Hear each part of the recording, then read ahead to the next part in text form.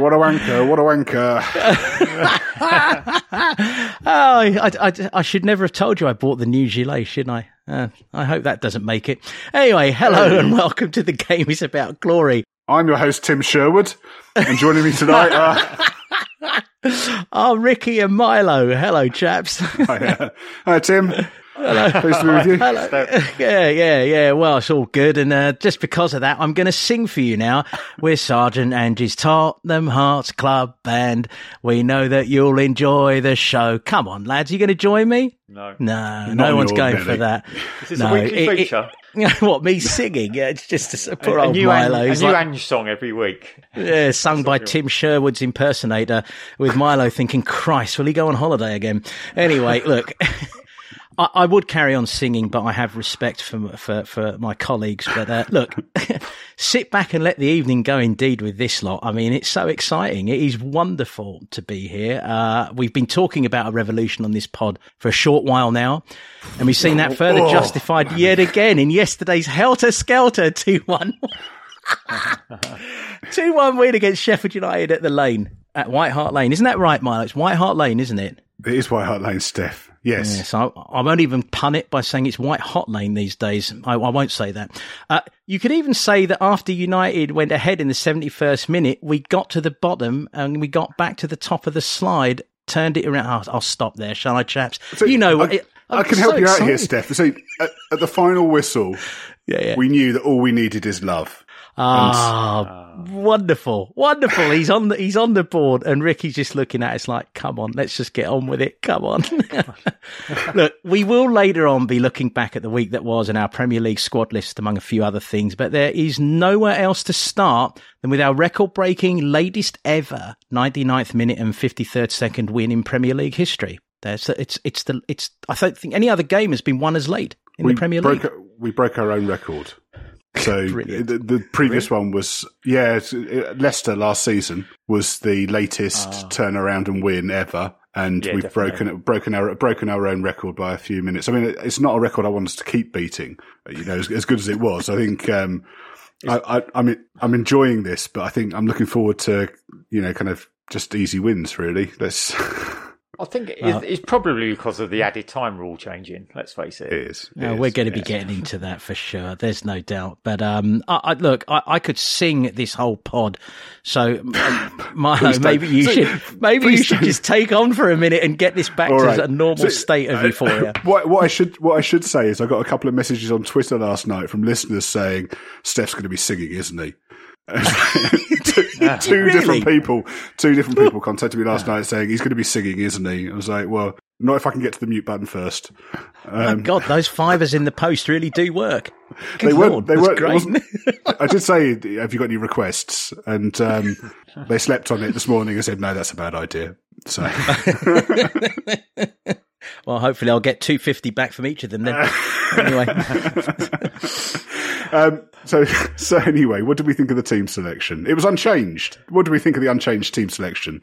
I don't know, the cliches. Why change a winning team?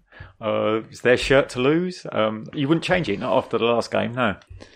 Yeah, Steph, you weren't here to talk about it last week, so you were the week before, weren't you? Yeah, no, I was. No, look, I mean, if it's working, it's working. Yeah, everyone seems very happy. Yep. Even so, yes, I was excited by the team that he put out, as I have been for the last few games. Yeah. I would say, should we just speed through the first 90 minutes because not a lot happened, and we can cover that pretty quickly, and then we can get on to the kind of final 16 minutes or kind of regulation 12 minutes of added time and get on with that. So for the first 90, how did we play? What did you think of the performance? You want to go first, Ricky? Because obviously I mean, we're going to speed through it, and I think that's because I think to be honest, I think for the first 10 minutes we did spend a little bit of time getting up to speed, and we have done that in some other games. But I think the rest of it was pretty much as we've been playing before. We've been, playing on the front foot. We start putting the pressure on them. We're very open. We're playing with open minds now. We're not playing, we're not playing the easy passes. We're playing progressive passes all the time, looking for whether it's down the left, down the right. I think the three in the middle were very good against Bissouma and Maddison. And defence looking as solid as ever, really. Yeah, I mean, I've got to be honest. I think Sheffield United came out with a very, very set tactic. They sat low, they blocked, they really did. That one thing I noticed, and Milo, you watch these things a little more detailed than I do, but I picked up in the first 10 minutes that they really did make sure that Udogie and Porro could not, kind of rampage forward in quite the way they were. I mean, that's what a low block, I guess, does to our play. So I just seemed that we were very much feeling our way through exactly how things were going to play out. And then slowly but surely, I thought we got a grip. And once we got a grip, it was a case of how is it going to happen. And one thing I have to say, and I don't know if I'm jumping the gun here, I never doubted that it was going to happen. I just didn't. You are jumping the gun, so we'll come back to that because I think there is actually a question on that. Yeah, I mean, I think Sheffield United came when they're defending, they're going kind of man on us. But what we've seen against most opponents so far this season is that they've been going man to man and pressing. So we've had two forwards pressing on the two centre backs and so on. Sheffield United were dropping off, but still going man for man and closing off those passing lanes. And it was, I think we did struggle a little bit with it in the beginning, but I think one of the things that we've seen, Man United's a great example of this, where we start moving it around and we start moving players' positions, and the fullbacks go wide and the eights drop into those spaces. And it starts pulling players out of positions. And I think it's the movement, which is something that we've really lacked over the last few years. There's always a pass on and we just find a way through. And this is going to kind of blur into the kind of next question about kind of Sheffield United's tactics and how we dealt with that. And I think, as we're a good team now, and this is kind of standard practice for any mid-table or below team coming up against a good team, is that they try and frustrate, they waste time, they sit deep, and it's very, very difficult when you've got 8 men or more in the middle of a field, in the middle of the goal, to try and find a way through it. And I think how do you think we dealt with that? What were your feelings about that? I was very impressed, and look, let it not be said that we had an array of particularly blinding chances. Mm-hmm. But we created chances, several of which you would have expected on another day, the likes of Maddison to have put on target or on frame with a little more venom, perhaps. So we did create chances, and we were constantly creating. We were constantly, as you say, pulling people left and right with the movement. And I just sensed this. I sensed a belief and a courage. Well, courage is the wrong word. I sensed just a belief. It's just they are so invested in the way they're playing that they don't doubt themselves. I didn't ever doubt that they doubted themselves. Didn't ever doubt that they doubted themselves. Does that make sense? You know what I'm saying? I didn't feel they doubted themselves. No. I know it was probably a bit messy, but I didn't feel they doubted themselves. And I thought we actually handled it very well. It was probably, thinking back to those Poch games where we used to deal with this, I thought we really dealt with it far better than I've seen us deal with it I can't remember. I was going to make exactly the same point, because that was probably the last time that we saw opponents do this against us regularly. And my recollection of those Poch games is we really struggled to find a way through, and what we were prone to doing was just passing the ball across the front of a goal, waiting for an opening that never came. And I think it's almost like we're playing in 3D now. So rather than kind of 2D across the box, you've got players dropping deep. Madison's just the best at this, like dropping deep and pulling a player with him. And then there's a pocket behind and someone goes in and takes advantage. And I'm sure some of this is just, evolution of tactics, football tactics now. And, we're just better at trying to create and find space. But I thought this was, markedly better than we were doing last time we regularly came up against these kind of tactics. I mean, I think the word that we're always using, even Poch used to use this, and I think Ancelotti is just, we're just braver than we used to be. Mm-hmm. That's what I think we do. And it's when it comes to and to break these teams down, when it comes to the percentage balls, for the last few seasons, we've just played those really high percentage balls that are just easy to hit. It's the obvious ball. And the thing that's wrong with the obvious ball is it's bloody obvious, isn't it? You know what I mean? So it's easy to defend against, and it's easier for them to get their shape correct and that kind of thing. When I think like what you're saying, Milo, is we're kind of playing more in, like, if you look up the field, in like W shapes, you know what I mean? We're playing out and that kind of thing, rather than across lateral. Absolutely. I mean, look, Udogie and Porro are just so important. There's no denying that. But then I look at, and Maddison, as we've talked about so much, and we'll do again on this pod. I mean, Sarr and Bissouma are just incredible. They keep coming at you. I mean, Sarr is relentless. He's just always moving, always carrying, always. He's just you never get a break from him. And then Bissouma's dynamism. I mean, you talk about darting into spaces, bringing people, and then people moving off you. It's such an extra dimension. I mean, you talk about the W thing there, and I agree. I think Bissouma and Sarr have been so intrinsic to that. I mean, what on earth did? Well, I suppose that he wasn't Conte's type of player, wasn't that type of style. But goodness gracious, I thought he had a great game yesterday. I mean, I remember talking about it on here last year, and I mean, my theory was that he just wasn't very well suited to the automations, and that kind of very rigid way of playing didn't suit him. And and I think it's down to that. And I think Conte just likes players he can drill routines into, and they carry them out to the letter. And that's not Bissouma. Dembele-esque, do you think? Do you think he's Dembele-esque? I think he's a little more than that, to be honest. I think we end up saying that every week, don't we? I think that's. I think Ram's got copyright on that. Actually, we've got to pay him now. But don't you think he's got a little more than Musa? He's got a little extra spark in that final 30 yards. He's. I mean, the role they're playing is very similar. He's starting deep and carrying the ball, and he's nigh on impossible to get the ball off when he does that. Oh. I think probably he's receiving the ball deep and taking it on the turn is probably a little bit better, maybe. But yeah, I think he's doing really well. I'd be interested to see. I do look at this team and think, how could you improve it? If we're going into the market in January or next summer, how do you improve this? And I do think that Bissouma's passing isn't the best, and I think maybe if Bissouma was playing at 8 and we had a 6 in who could do everything that he can do and pass the ball as well, and we've got a spare 200 million in the bank to pay for it, then that would improve us. So Solomon, I think, is probably the other position where clearly you could improve, but. It's great. It's great at the moment, and there's a really nice balance to that midfield. Yeah, it definitely is. I can't really think of anyone a bit like, with some of those qualities Bissouma got, that could sit into that. In other words, if off the top of my head, who we might buy, because he really is physically just he just holds people off easy, and he can get away from people easy. I think maybe compared to Dembele, maybe he's in a straight line. He's a bit like when he had that burst, when he burst through the box and had the shot.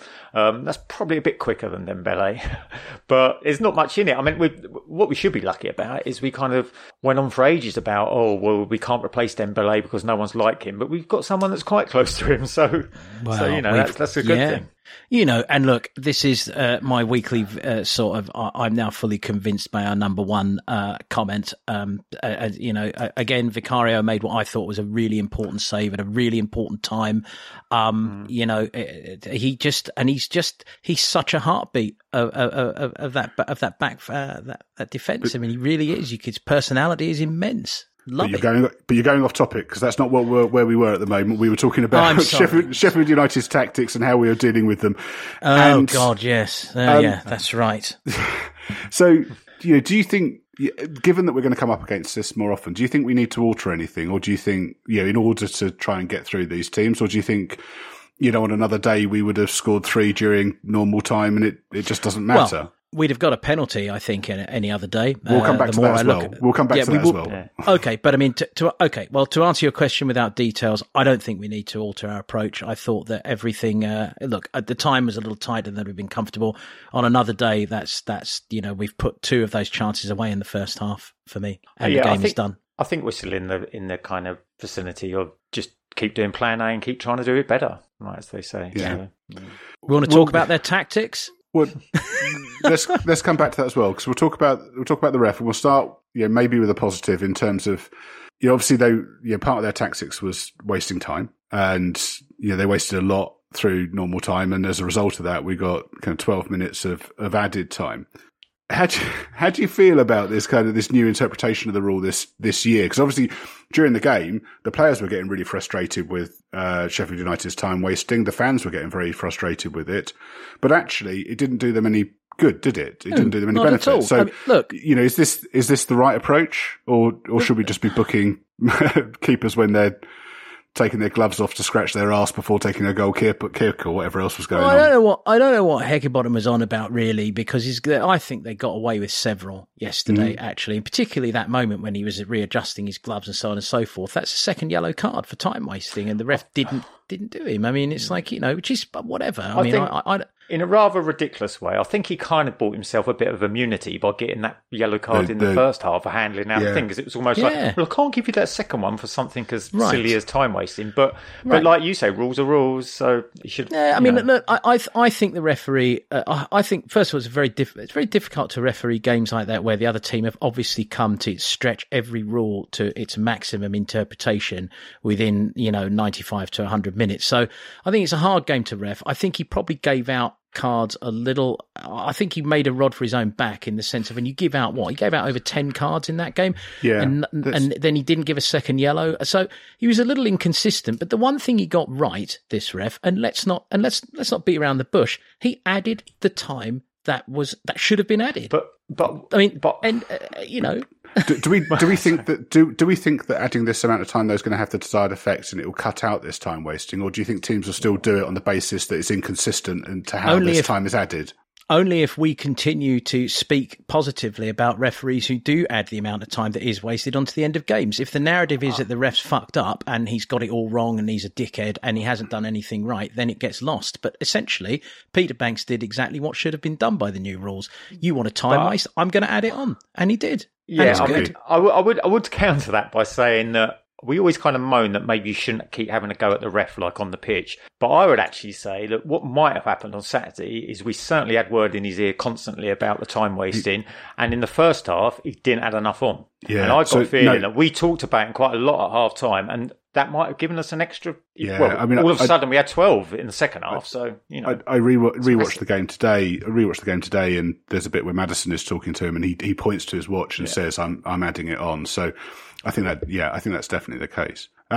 Good. So while we're talking actually just about kind of that time wasting and what have you, I think we probably all should say that Wes Foderingham, the Sheffield United goalkeeper, was subjected to racist abuse on social media last night by Spurs fans. And Sheffield United, I would say Foderingham himself made a comment about it, Sheffield United did, and Spurs have as well. Spurs have said that if they can identify who's done it, then they're going to be banned from the ground, banned from attending games. I mean, I know you all support this. It's just tiresome that it almost feels to me that this kind of takes the shine. When I saw this morning, it took the shine off the result almost for a bit, and it's just a shame that kind of these meatheads attach themselves to some of these meatheads have attached themselves to our club, however small. But I mean, one's too many. It's the sad, unacceptable and inevitable explosion of faceless idiots who pop up on the internet and feel that they can get away with saying this. And we say this all the time, don't we? It's unacceptable in life and society. It's unacceptable in football. Is there any more to say? I think we're all in agreement. Yeah. The annoying thing is the reasoning for doing any of this kind of thing, it just gets lower and lower. The chap playing in goal for them is just playing to the tactics that his managers decide. It's fucking annoying, yes, but it's a game of football, and Sheffield United probably think that's the best way of them winning the game. And they're probably right. Because if you look at what happened with Burnley like 2 weeks before, who tried to play against us, and we ripped them to pieces. Well, so they haven't got a lot of money to spend. They haven't got a really big team. Obviously, every point is worth a fortune to them. In terms of staying up, is winning the league, winning the Champions League to them, isn't it? Because what it means to the club, and they can't compete on an equal footing, so they have to do this kind of stuff. Yeah, I think you've made this point before. I think you might have made it last year in relation to a side that came in and sort of did this to us. But it's absolutely right. Sheffield United played a game plan. It's not a game plan I want us to play. No. But it is a game plan. And I'm just sort of echoing what you've both said. I actually had no real anger towards Sheffield United during the game. I was frustrated. I was sort of kerfuffling a little bit, especially with the glove thing really did get me. But at the end of the day, as you said, they're trying to get a point. And it's one area of the game, 3. I was reliant on the referee to add the time. I was hopeful. And so if just dialectic thinking, 2 things can be right. Peter Banks wasn't necessarily great, but he also got it right. He did. He added the time.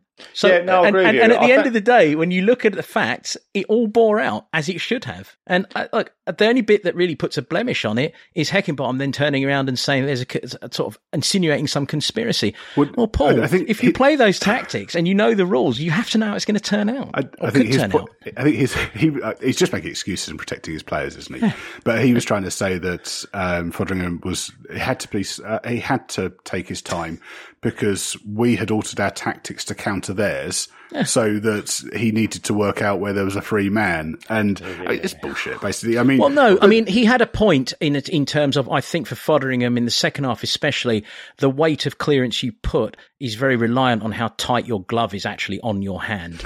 So it's important to alter the pressure of that Velcro strap to get the right weight on the punt, right? So, I mean, like, it's ludicrous, isn't it? But I think the ref did annoy me more than they did, to be honest, and that might have been because of the stop-starting nature of the game, where we're obviously trying to get into some kind of pattern and some kind of flow.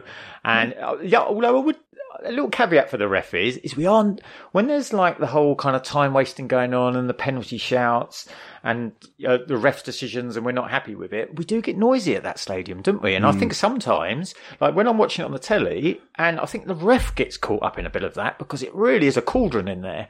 And I think good. That's the idea. Good. I mean, that's why the idea. The home advantage. But as long as the ref can keep his mind level and he's kind of, without getting a bit kind of crazed by it all, because we are noisy. Steph's back. Should we give him a returning present and let him have a little moan about the ref? Because But it's tough for me to have a moan about him. And look, I'll give you a couple. You can talk about the penalty decision, and I know you'd love to talk about the drop balls as well. Well, the drop balls confuse me. Let's go to the drop balls first, and I'll ask you both because I couldn't figure it out. Obviously, I wasn't at the game; I was watching on live television, like many people were.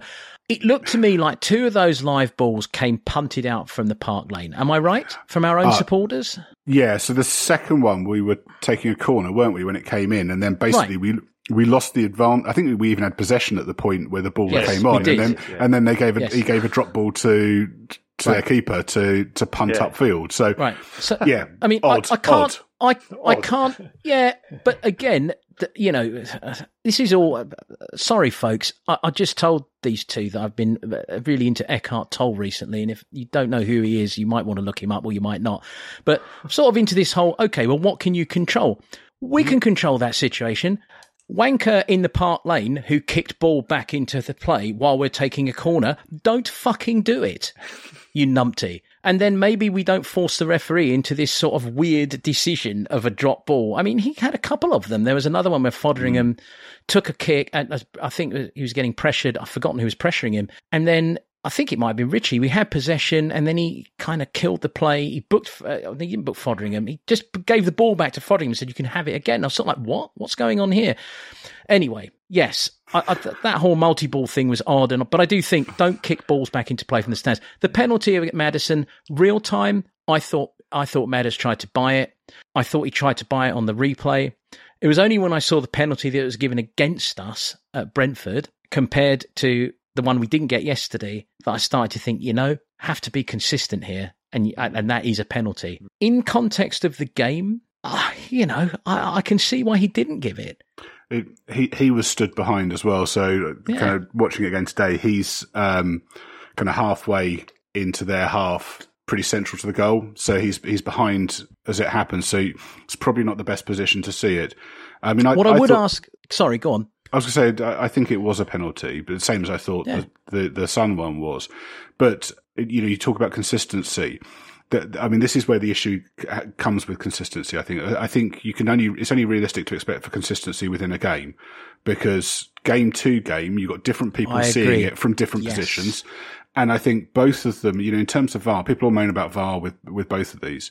The first one, I was about to ask you your take on that, actually, because VAR should surely see that. No, because the VAR isn't really refereeing the game. So, and this is where we miss out on not being able to hear the audio. But the first one, so if we go back to the Sonny one earlier in the season, the ref gives that one, and I think that most people thought it was soft, but the ref's given it. There isn't enough wrong with it for VAR to overturn it, but if he hadn't given it, VAR never would have given it. And I think this is exactly the same. Yeah. There wasn't enough wrong in it for VAR to give it, but if the ref had given it, VAR wouldn't have overturned it. And I think in that grey zone. So I think there is consistency there. It's just frustrating in that you've got different outcomes, if that makes sense. I mean, no, it does. I mean, for what it's worth, I wouldn't have given a penalty at the time yesterday, and I wouldn't have given the penalty against Son either. So my own consistency is I feel fairly good about that. The other penalty that I will ask you both about is, and I wondered about this, is when Sonny was bursting into the box in the second half, and there's two defenders on him, and one of them clearly leans across him with no intention to play the ball and kind of wraps around him, and then Sonny goes down between the pair of them. What do you think of that? Again, that's contact in the box. I rewatched it today several times, and I think Sonny's lost balance before he goes into it. So I think he's already on the way down before the contact's there. Yeah. There was one on Solomon, I think, just before that, which I thought was a better claim. And he got shoved in the back. Yeah, but I don't think any of them were clear cut particularly. Yeah. There were no. So, I mean, again, given the nature of the game that was being played and given the fact that Peter Banks was already getting hammered left and right, it seemed by everyone and everything. I mean, sorry to disappoint you. I saw someone describe it as one of the worst refereeing performances they'd seen in 4 decades. I could think of many that have annoyed me more than that. It was just a frustrating. In the last week, probably. Exactly. I think it was probably the number of cards he gave out. People were kind of quite amazed by because there wasn't. It was only when Tom Davies come on when it was a bad tackle, reasonably bad tackle, wasn't it? But most of the others, scissor tackle. Yeah, that was the only one really. So you must have been delighted to see him pop up at Sheffield United because I know he's a real favourite of yours. What, the Page Boy? No, yeah. I always think he looks like he should be running on. He looks like he should be running on the pitch with like one of those medieval sack costumes and a lute strapped to him. I always think that, and I hear lute music whenever he runs on the pitch. You ought to be careful because we're still being linked with Conor Gallagher, who doesn't have an entirely dissimilar look, does he? So he doesn't. But if he gets that scruffy beard, does Davies have like a little string for a hairband? Am I mistaken in seeing that, a little bit of rope? Oh, maybe. You've had your gift. You're not having about moaning about the ref. You're not having a hair discussion as well. So just briefly, while we are talking about the ref, the handball on the edge of the area. One of the things that actually just to kind of tie into the conversation we were just having about the penalties. It was a point I thought to make about with that Sonny penalty earlier in the season, in that the punishment of the penalty almost seems disproportionate to the offence, because the chances of them scoring from that position are minimal, and then you get a penalty for it, and it's 80%, 90% chance of you scoring. So the punishment doesn't really fit the crime.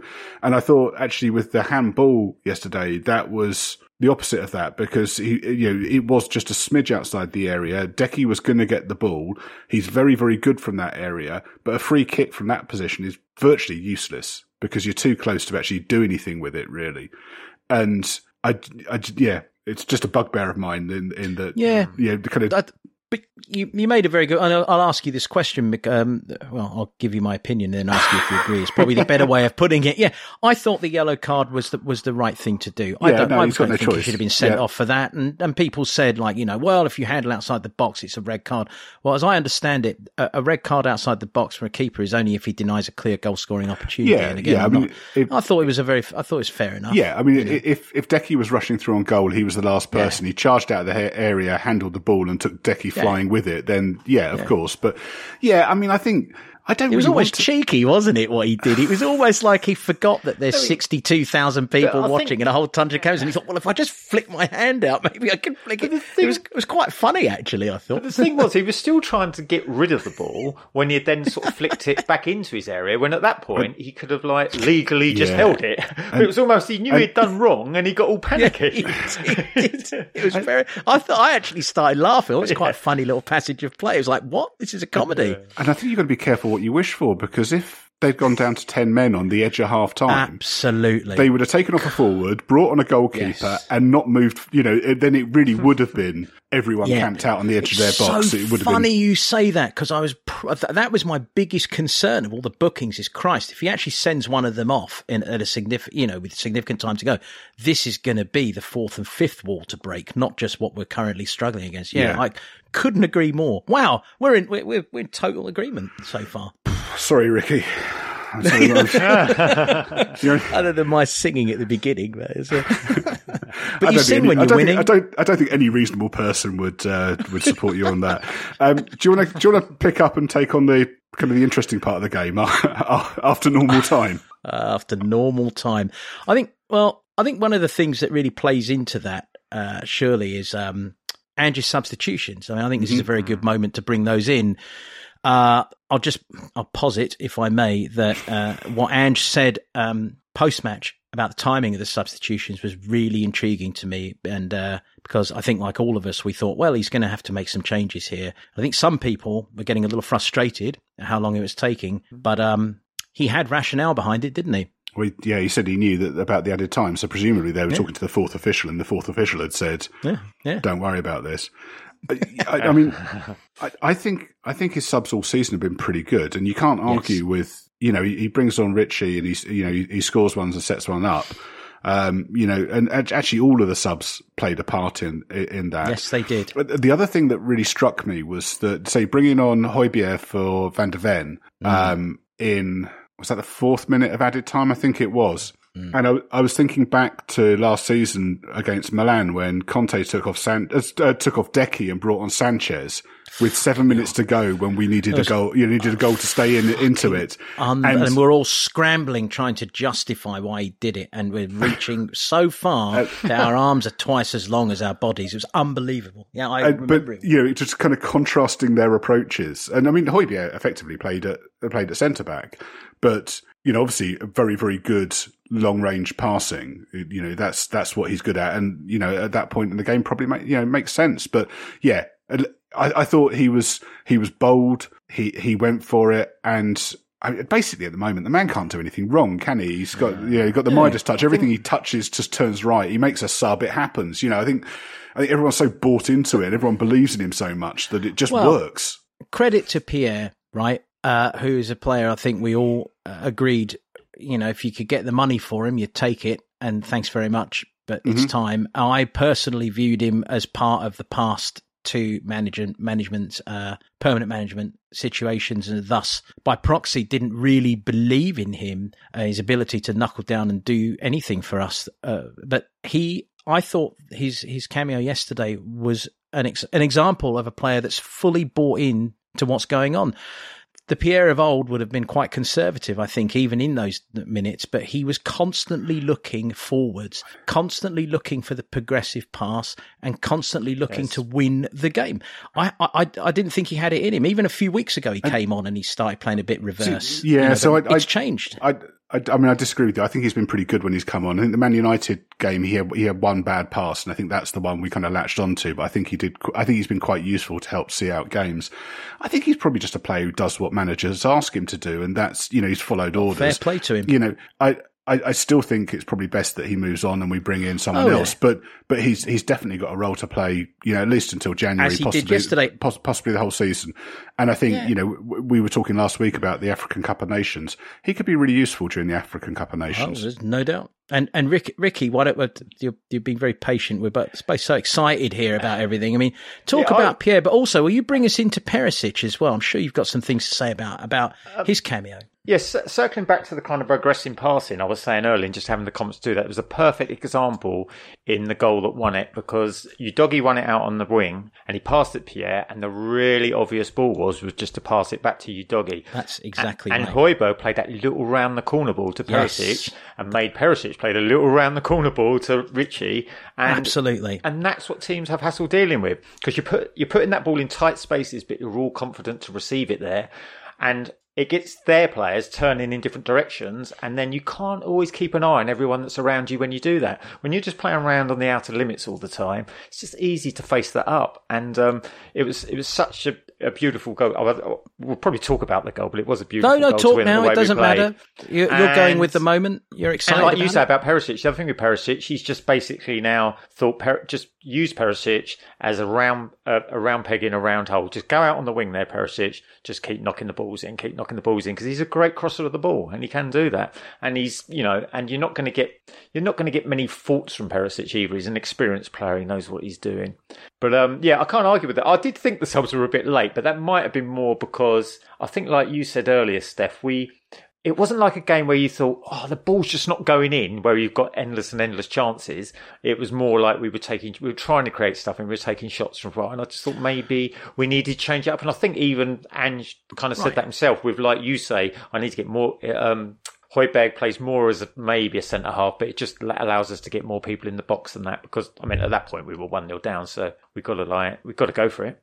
I think the other thing actually that you talk about, kind of the bravery of the subs, when he brought on Brennan Johnson, who I thought had a really good 20 odd minutes when he came on. The goal that wasn't was very, very close, and it's a real glimpse of what we can expect, particularly if we're playing against teams that leave space in behind. And he also had a decent assist disallowed as well, didn't he, where he had a cutback. So I thought he was when the good. Sheffield United defender threw himself in front of him and claimed a foul. I didn't think that was a foul myself, but we go.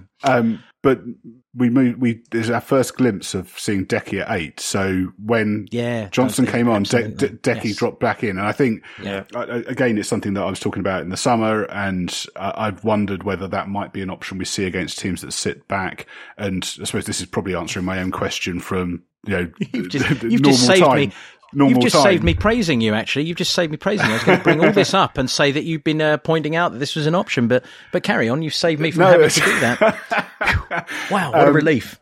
I do, if we talk about potential tactical changes, if we're going to have a team that clearly are going to sit back like that, then maybe you start Decky, Maddison and Basuma as your midfield three, and Johnson or Solomon or Perisic in one of those wide positions and play it like that. I think it might be worth trying. I do love the thought of what he did, though, maybe flipping it a little earlier, because imagine you've put all that, the mental energy. And I was sitting with a Sheffield United supporter yesterday. Great chat. Hello, Chris Beresford, by the way. And I was saying to him, I said, look, I think you're going to end up getting tired. Like, the fatigue will surely count in the end here. And you throw on someone like Brennan Johnson, whose speed was one thing. I'll tell you what impressed me with the goal that wasn't. That touch, that first touch. Oh, my word. And that finish, it has been said on the World Wide Web since that it reminded some people of a certain other player in terms of the touch and finish. No one wants to put that pressure on him, but my word, a very exciting cameo, isn't it? I mean, he really does look like the complete a completely great option for us. I think the other thing you've got to bear in mind is the first time he actually turned up at Hotspur away was Wednesday. Yeah, that's what you were saying on the post-match. Yeah, he's been away on international duty, so I mean, it's remarkable in that he's had a couple of days training ahead of that. Really impressive. Yeah, very impressive indeed. I think we've got a lot of I think I said last week we've got a lot of variation of players in that front 5, 6, 7 or whatever players we've got, and that's a good thing. And Brent, and I think Johnson really does look as though he's got that kind of kick it past someone and beat them for pace, or get in behind pace. And Alan, I suppose Solomon's slightly different, and he's a bit more of a jinky kind of fast runner. Take sharp cuts, different kind of directions. Can I say something that Brennan Johnson did say actually to the post Spurs program that they do, which, by the way, I think is a good watch. I think they do a very good job. To be honest, they get the players in talking. It's a lot of fun. I think they do a good job. And I think most of their media, social media, and online content has been massively improved over the last couple of seasons. I think the social media content this year has been great, and I think they're listening to the fans, or the people doing that side of it are listening to their fans. So, it's good stuff. And no, that's right. I was just going to say, I think Donna Cullen gets loads of stick from everyone, but it's ultimately her area, isn't it? And it's great this season. Yeah, I mean, it is good. I mean, Brennan Johnson said one thing that really struck me is that, obviously we talked about he's only seen 48 hours or whatever with the players, but he said that he didn't feel he was crowded with information in the tactical sense. I thought it was a very significant sort of window into how these young players are being both treated and the responsibilities that they're being given. It should have been here a year ago. Then he'd really... Exactly. Been here a year ago, he'd probably be. And actually, what it made me think of in a sort of going off on a slight tangent, as I like to do, was perhaps there is going to be a renaissance of Ryan Sessegnon with a manager like this and an attitude like this and an approach like this and a squad like this. I mean, it might happen. But the only place that could happen is as a forward. He couldn't play as a fullback in this system because he's not a central. He can't play as a central midfielder. In general, though, we might see him develop at that attacking side. Who knows? I think the problem with that, it's your own fault. You shouldn't have brought it up. It's. I think the problem with that is that area of the pitch is crowded. So he'd be up against Solomon, he'd be up against Perisic, he'd be up against Son, he'd be up against Hill, and you start looking at that and thinking, how many chances is he going to get? He'll be up against Johnson. All of those are going to get picked above him, I think. Yeah, who knows? I'm just saying the potential this player's had huge. He's obviously played under psychological shackles ever since he came to us. And I'm just saying, who knows? There is a possibility. Don't disagree with any of that. I think, if we were short there, I think it would make sense. Yeah. I think there's just too many players in front of him. Let's see. One thing I did want to bring up, because I just thought this was excellent and tells you everything you need to know about the man that Ricky and I actually stalked last season, as we discussed on this pod. Decky was asked how he was going to celebrate his evening.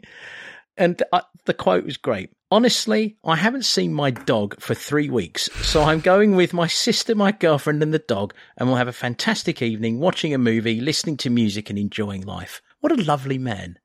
What a lovely chap. I mean, no stupid fucking nightclubs or any of that bullshit. He mentions that he hasn't seen his dog for 3 weeks. I mean, aside from the fucking wonderful finish and the stamina and the stats that he's put up as the player who's run the most in the league this season, when a man answers a question like that on live television, I'm all in. I am all in. He had a good game. It was good. Yeah. He had a good game. It was a good goal. He took it really well. And it's again, he probably wouldn't have been in that position, would he, if he was still stuck out on the right wing? So no, I thought about that. The bravery of the subs and the tactical switch there. Yeah, I agree. But thinking back to the front three being the kind of slow starters in this Ange system, I meant 2 of them scored goals Saturday again. So that's Richie with another one and Decky with another one. So and Son's got goals. So that's functioning. And I think that's exactly what we need this season. If we're going to do anything, then we need to share the goals around, because there's no one. Say Son's probably the only one who could get 30 goals if he, but you're not going to see that from anyone else. But if Son, Decky, Richie, maybe Johnson, Maddison, if they can all get into double figures, 15 plus, or around 10 to 15, something like that, and everyone else chips in with 2 or 3 each, then we're getting to the figures that we need. And I think that's evident. I think that's very doable. Yeah, I mean, the run rate's going well, isn't it, at the moment? Yeah. So I mean, look, Ricky, you brought his name up. He's obviously a very important part of what happened this weekend. Richie, he had a pretty torrid week in the public eye, at any rate, as well, from crying on the bench for Brazil last week, which was spotlit. And he admitted that off-field events have been affecting his mental health. I believe that there's some sort of business stuff that was going on in his world, and he felt maybe a little bit betrayed. That's something we should research and read up on. I thought this was somewhat surprising, though. Yeah. Usually, with your agent's been with you since you're really young, you've got a good relationship there. So it's reasonably strange that it's broken down. Yeah, Renato Velasco was his agent. So with him since he was a child. Reports out from Brazil saying that the issues have been going on for about a year and a half, rather than the last few months that he's been talking about. So I don't know. Maybe there's more to it. It's weird maybe it's more to that. Because I did read that when he was at Watford and stuff, I think even this agent's wife and that used to go round to where the Brazilian players were and cook dinner for them and all this kind of thing. Well, it's a really kind of lovely thing. But unfortunately, one of the things that I've always had the impression from with Richie, and I think we discussed this when he signed. We talked about a couple of the documentaries we'd seen. We think it seems to be a very earnest person who really believes in the family and friends circle. He's very invested in that. And he seems to be a very, when I say simple, I mean basic. He's not complicated, very honest guy. And so I could see that something like this would really have been an emotional tug, but for, precisely for the reasons you've said, yes. I thought it was very brave that but this is Richie. He wears his emotions on his sleeves. Yes, people complain about it 1 week and then they complain at the next that people do not. Footballers don't ever say anything honest. So you can't have it both ways. I like honest Richie. I thought, so this was just the latest in him being honest. He said he was, going to seek psychological help. Backs to the wall. He comes on. He scores what I think was an absolutely superb header. I mean, it's the sort of header that and service, by the way. He got great service for that header, and you feel that he's going to be putting those away many more times this season if the service is up to it. And then a very, very important role, with the winning goal. So let's talk about Richie. Yeah, I mean, I think the goal is kind of secondary, isn't it, to kind of the release he must have felt, and kind of been the perfect response to a really, really tough week, and if reports in Brazil are correct, a tough months or year or more. I think his comments that he made about seeking help were really brave, and not enough footballers speak up about this kind of thing. And then I think the other thing is just. Ange's comments in the pre and post match press conferences were absolutely perfect, and not for the first time this season. I was kind of thinking back to kind of other recent managers and thinking we're just so lucky to have him right now, because no one we've had for some time would have been able to handle this. At least outwardly, we don't know what's happened behind closed doors, but outwardly we'll be able to handle this as well as he has. And, before the game was supportive, after the game seemed quite happy to almost kind of vacate the stage and give credit to everyone else around. And, just great, really great. And I'm absolutely pumped for Richie. There were photos after the game, that I saw on Twitter of, him leaving the stadium in his car, and I saw those. He was being mobbed. And looked like he was really enjoying it. He needed that, I think. He really needed that. And it was great. I did want to send a note to him, Richie, do up your passenger window because your backpack's sitting there ripe for some moron to lift it. But no, it was lovely to see. No, it was great. What the manager said was just once again, so straightforward, so concise, and so understanding. I mean, it's when you're older, you do see things a lot differently with life experience than the lived experience. And sometimes you do have to kind of remember with the younger players, is when you're young, you just feel invincible and a bit bulletproof, don't you? And so you have to take that on board, that when you're older, you just see things in a lot more of a kind of analysed way. And, but any help the club can give Richie is welcome. I'm sure we got those people in place. That's what Ange says. But the cards just felt lovely for Richie Saturday after the week he's had. He kind of, he got dealt pocket aces on Saturday, I think, when he's been having a bit of a bum. He's been getting a bit of a bum deal for the last few weeks. So, that was so sweet for him. And like you say, Rog, it's almost, like you say, Milo, it's almost like, is that a little Ange effect again somehow? Just makes things all kind of turn out rosy? Well, I think, first of all, one of the things that I noticed right after he scored that goal, he was not invested in the moment of relief or whatever. He was invested in the team. He's like, let's go. He's like, he's running back towards the centre circle celebrating and everyone's there. Wonderful. I know, at the end of the game, as you said, Milo, and this is not, I did not say, Milo said this was very right. Sonny's pushing him to receive the plaudits of the Park Lane at the end of the game. I mean, the team spirit is great. I do want to touch on something. I want to quote what Ange said before the game when he was asked about this stuff. And I just think this is such a brilliant quote. And it tells you everything about how this man thinks and deals with these situations and how I think it should be done. He said, I don't think anybody doesn't understand it, but I just think we choose to ignore it. And he's talking about mental health in football. He is a footballer, quote. He has money. So what has he got to complain about, end quote. But of course he does. A footballer also has to understand that perfection doesn't exist in life. And there are plenty of people who we would assume to have all the advantages in life, but who are fairly unhappy. It doesn't exist, and it is a matter for where the most part people understand and are empathetic. But sometimes we choose to ignore it. And look, I think the point he's making is that everyone looks at footballers and thinks, you've got it all, he finishes, not because it makes a better story, but because it makes a more impactful scenario. That quote, fantastic footballer has problems. Well, all footballers do, and we all do. And he's just saying everyone has problems, whether you're a footballer or not. And that's always the kind of meathead comment, isn't it? You see online saying, how can they be unhappy? They're rich, they're rich, or when people are criticising their performance, I can say what they want because they're paid, $1 million, a month or whatever it is, Yeah. And it's bullshit. And, you only have to look back at, that Delhi interview that, it was only, weeks ago. Yeah. And, he wasn't able to talk about this kind of stuff. He wasn't able to admit this to even his closest friends. And, one of his closest friends was the person who was pushing Richie towards the Park Lane to take the plaudits. And, I think this leadership group, as much as Ange, are behind this. And it's just great. I think on the pitch at the moment, there's nothing I don't love about this club at the moment. It's just... No. I agree. It's everything that I would have wanted. If you give me a blank sheet of paper and ask me to write out my wildest football fantasy, it would be this pretty much. Yeah. Yeah, and I mean, look, to Ange's humility as well, which I think is a massive part of the success he's having with us, and maybe has had all through his career. Maybe it's his humility. He knows what he's not. And he freely says he's not a mental health professional. There are people at the club who are in a far better place to do that. But significantly, he also seems to have placed a tremendous trust in that leadership and that dressing room, just by saying the dressing room is theirs. It's not my place to go. So when Richie comes back, he'll talk to, there's people in the dressing room he'll talk to about this. I don't need to ask him about it and necessarily.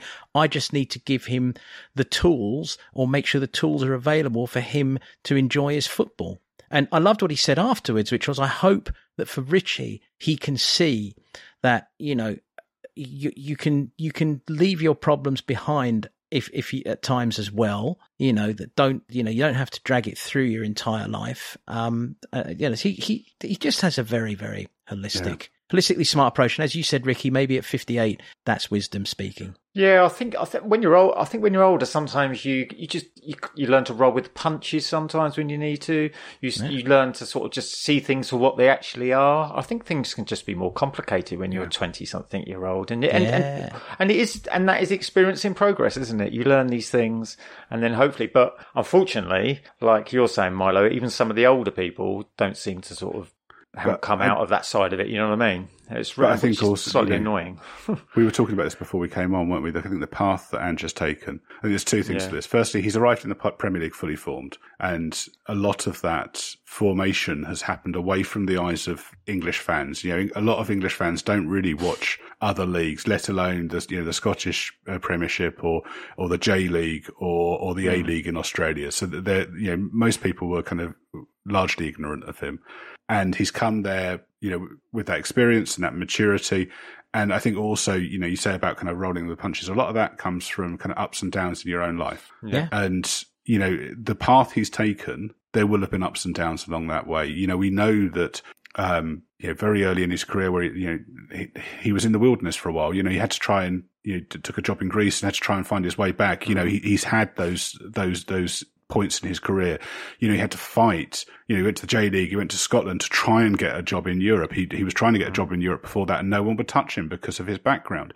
So, he's had all of that. He comes with that kind of experience. And I think we're lucky because, a younger manager, straight out of the game, if they'd been a kind of, top level professional footballer in the Premier League or somewhere else, they probably haven't had those kind of experiences. Or if they have, they've been injured for a while and, they don't have that life experience. They don't have that kind of background. And I think it's that we're seeing. And we're just so lucky. Yeah. I think a lot of Angie's progress that he's had to sort of create himself is been an upward slope, isn't it? It's such a. I mean, he said himself, coming from Australia, the bottom line is, I think you've got. He said either 12 or 16 jobs in Australia. That's all you've got, because that's all the teams there are in the sense of the A-League. So you're kind of limited from that. You know, if you want to force your way into that market, that's tough in the first place. And then you're thinking, well, I'm just in the Australian league. I mean, how, as you say, Milo, how recognised is that? And then he goes to Japan, and he's taken all those steps. He was working in a bank. Yeah, he was having to work in a bank when he started off. You know, they're just completely different experience, and I think it just makes him a more rounded person, a better person. Yeah, and you can see the benefits of this sort of refreshed psychological approach within the club. You know, it's you can see that the side is, for me, the only pressure they're under is to enjoy their football and to be brave on the ball. And what a difference, you know, for anyone playing at the club, and the fact that he felt that it was so important to quietly clean out the last regime, so as he could instill this from day one. It's like he said, you know, I want my team to play the kind of football we grew up wanting to play. Well, yeah, perfect. Yeah, I think perfect, it's quite indeed. I mean, it's quite clear they're playing with open minds and playing with kind of clarity and without fear. And I think all of that is down to the manager. No one else is doing that. I think he's kind of pushed that kind of pendulum. I mean, this is us and the players. I mean, the players that were there for the other regimes. I think he's pushed that kind of pendulum in your head between light and dark, well over to the light side, basically. Yeah, well, because the players are significantly not afraid of making a mistake. There's no fear of that. You know, they know if they try something, if it's in the spirit of playing football in the way that we want to play it, they're not going to get anything but a pass from the manager. They won't, you know, and that's so different to what this club has been about for the last 4 years. And anyway, I'm sure we'll be touching on all of this a lot more, and I'll avoid comparisons. We'll get into that, as you said, Milo, when there's a slower time. We can talk about comparative managers over the years and have our confessionals and so on and so forth. But anyway.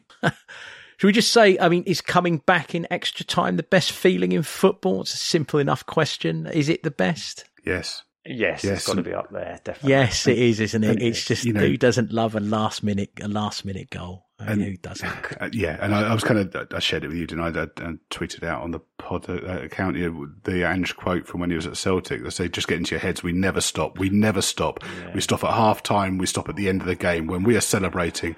But during the game, we do not stop. The opposition wants to stop, that's good for us. We'll fucking take advantage of it.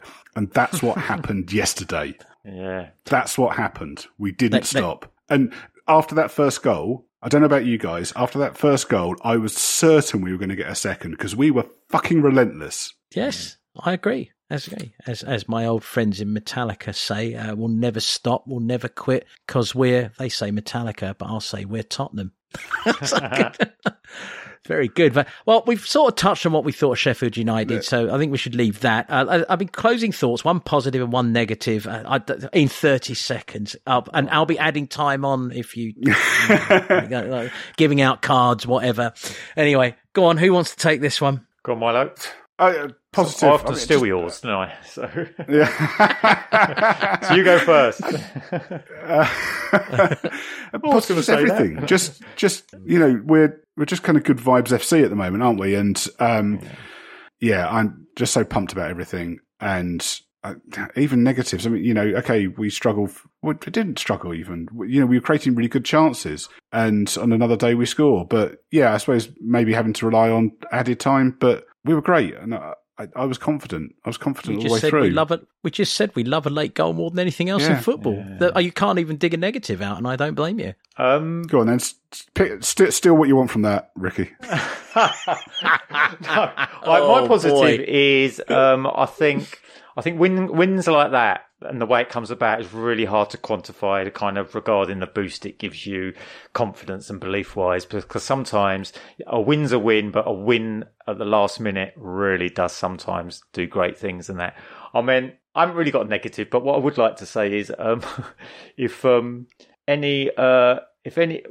there any beat the traffic people last night? Because I want them to on Saturday, because I want them to contact us on our Twitter account and say it looked pretty busy in there to me, but it did. But there's got to be some beat the traffic people, and shame on them.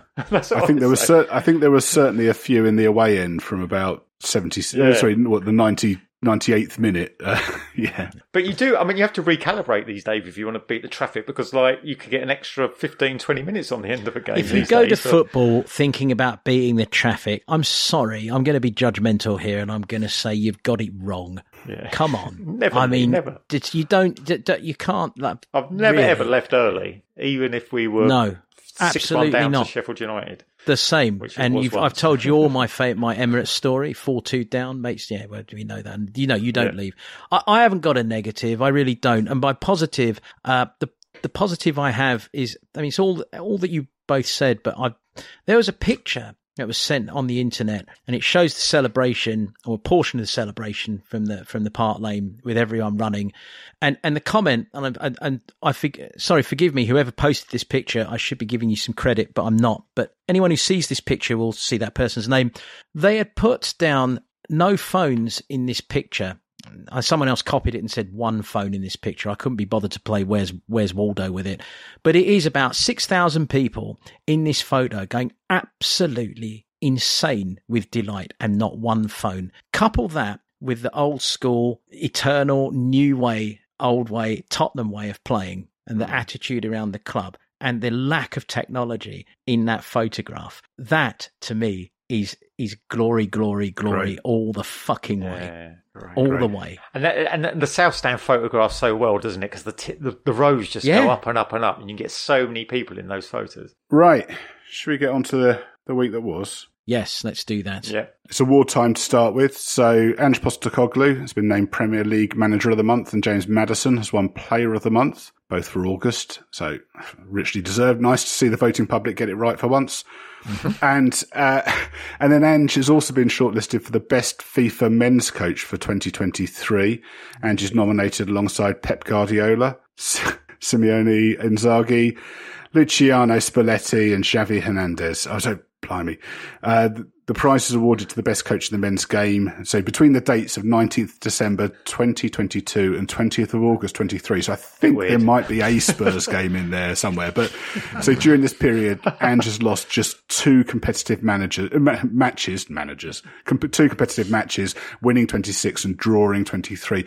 I saw something this weekend. I think his unbeaten run at home stretches all the way back to his time in Japan. It's just unreal. Yeah.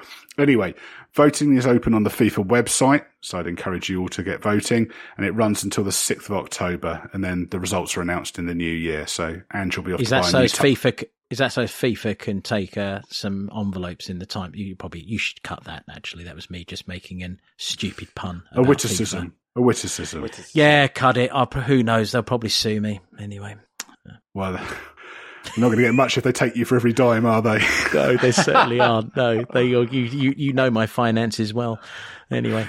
Right then, guys. Premier League squad list. The Premier League squad list was submitted on Wednesday. There were no real surprises because we were under the limits for non-homegrown players, meaning that Hugo and Eric Dyer were included. Is that you cheering, Steph? I'm glad. A little bit of respect, but, his time has come and gone.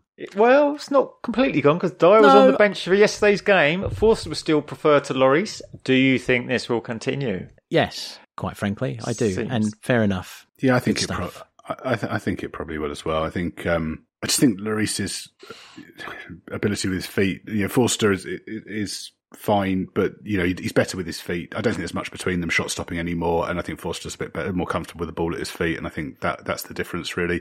I think the only time that Lloris might come into play is if you're down to your third choice keeper, and it's whether he gets picked above Austin to be on the bench if anything happened to Vicario, God forbid. Yeah. And, right then. I think if you look at that squad list, so the only person who missed out was Brooklyn Lions Forster. I think it was, because it was basically a numbers game, wasn't it? And we didn't really we had the space to put them in, so why not? Because realistically, not a lot's probably going to happen. You've got 5 keepers on that list, so I don't think Lloris is probably going to get a game. Yeah, I mean, and you've got, the under-21 list is 28 players long. Yeah. So, there's plenty of players in all those positions there. I think the only one you could probably argue with is Alfie Whiteman's been included, who's got an injury and out for the season. So maybe Lions Forster might have been better choice than him. But I mean, if we're quibbling over that, someone who's never made an appearance for the first team and probably isn't going to be at the club for too much longer, I wouldn't have thought. It's pretty. I'm not quibbling. I like this. It's been a quibble-free episode so far. I mean, quibbling from me. Right, let's have an argument about the stadium, shall we? So the Tottenham Hotspur Stadium, that grand old stadium. A couple of very brief ones on the stadium. Our deal to host NFL games has been extended until 29-30 season, and it's been named the best venue by Mondo Stadia. Not another award. I suppose there was one reason to have a trophy cabinet. We got hundreds of awards for the stadium at the 2023 World Football Summit, and I think we're now the official home of the NFL in the UK now. I think that was a little added bonus for the new deal. Yeah, so that's good news. Yeah. Why wouldn't it be good news? Richly deserved. Yes, I agree. I came across this story earlier in the week and we all agreed that it was well worth putting in. It revolves around Steven Caulker. The Guardian published a story on Tuesday about an initiative called Behind the White Lines that was set up by our former player, centre-back Steven Caulker. He was recognised as a very gifted, rugged defender. He became an England international briefly. He did switch to Sierra Leone in the end. He only played 18 times for us, which blew me away. And I am going to read his clubs because I think it's significant. He had a career which saw him at Yeovil, Bristol City, Swansea City, Cardiff, QPR, Southampton, Liverpool, Dundee, Al-Nassr, Fenerbahce, Gaziantep, Faith Karagümrük, and finally Wigan. Apologies to any of those clubs whose names I've butchered. It was in June 2017, though, that Caulker gave a brave and heartbreaking interview where he opened up on problems with alcohol and a gambling addiction. And he said the damage to his football career through these things had led him to consider suicide. So what a great thing he's doing here, because Behind the White Lines helps academy players who are released, from their clubs. It helps them, deal with it. It's the first ever aftercare academy run by professionals for professionals, and they offer a range of programs which give players the opportunity to play regular fixtures, train 5 days a week, and in the meantime earn vital qualifications. And if you've been released as a youth from a professional academy and are unsure on your next steps, our academy has all the answers. I'm going to read their website in case you do know of anyone who's been in that position. BehindTheWhiteLines.com. I think we'd all agree it's a fantastic initiative to see, and well done, Steven Caulker, for taking this on and helping push it, because it's really important. These kids, this must got to be crushing, right? Crushing. And there's a resource now. Yeah, I mean, when I was reading about this, it brought back memories of it was a column by David James. I think it was in the Observer. We're going back years and years ago now, where he was talking. He was at Portsmouth at the time, and he was talking about the Portsmouth Academy, which I think had about 300 kids in it at that point. Yeah, and there wasn't a single player in the first team who came through the academy at Portsmouth. And he was talking about these kids who are going into the academy. Quite often, they neglect their studies because they all dream about being a professional footballer and are entirely focused on that. And then at the end of that period, there's some of them might have careers, might go on and play at quite a high level. Most of them, are looking probably in the lower leagues around there. Some of them never get picked up by a club and then, have to go out and find a job. And it's shattering. It's shattering, life shattering for some of these kids when this happens. And, I remember that column. Yeah. I'd hope that things are a little bit better now, but there's still going to be players, fall through the cracks, and anyone who's dreamt of coming through a club and then is let go, it's going to be soul destroying, isn't it? Yeah. And let's not forget what this probably does for Steven himself. You know what I mean? When it comes to satisfaction and just giving back, and that's what he's probably been helped during his troubles, and there's nothing better than it's cathartic for him really to be able to. I agree.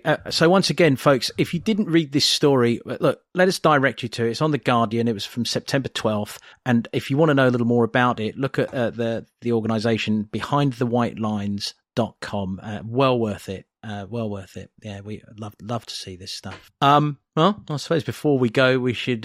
let's just have a quick chat about next weekend's Northumberland Derby. What else is there to say other than bring it on? We know we're going to go there and play football. Exactly. What a pleasure. Yeah, exactly that. I think, well, it just feels great that we're going to go there and give it a go rather than sit back, for 90 minutes, wait, trying to soak it up and waiting for them to score.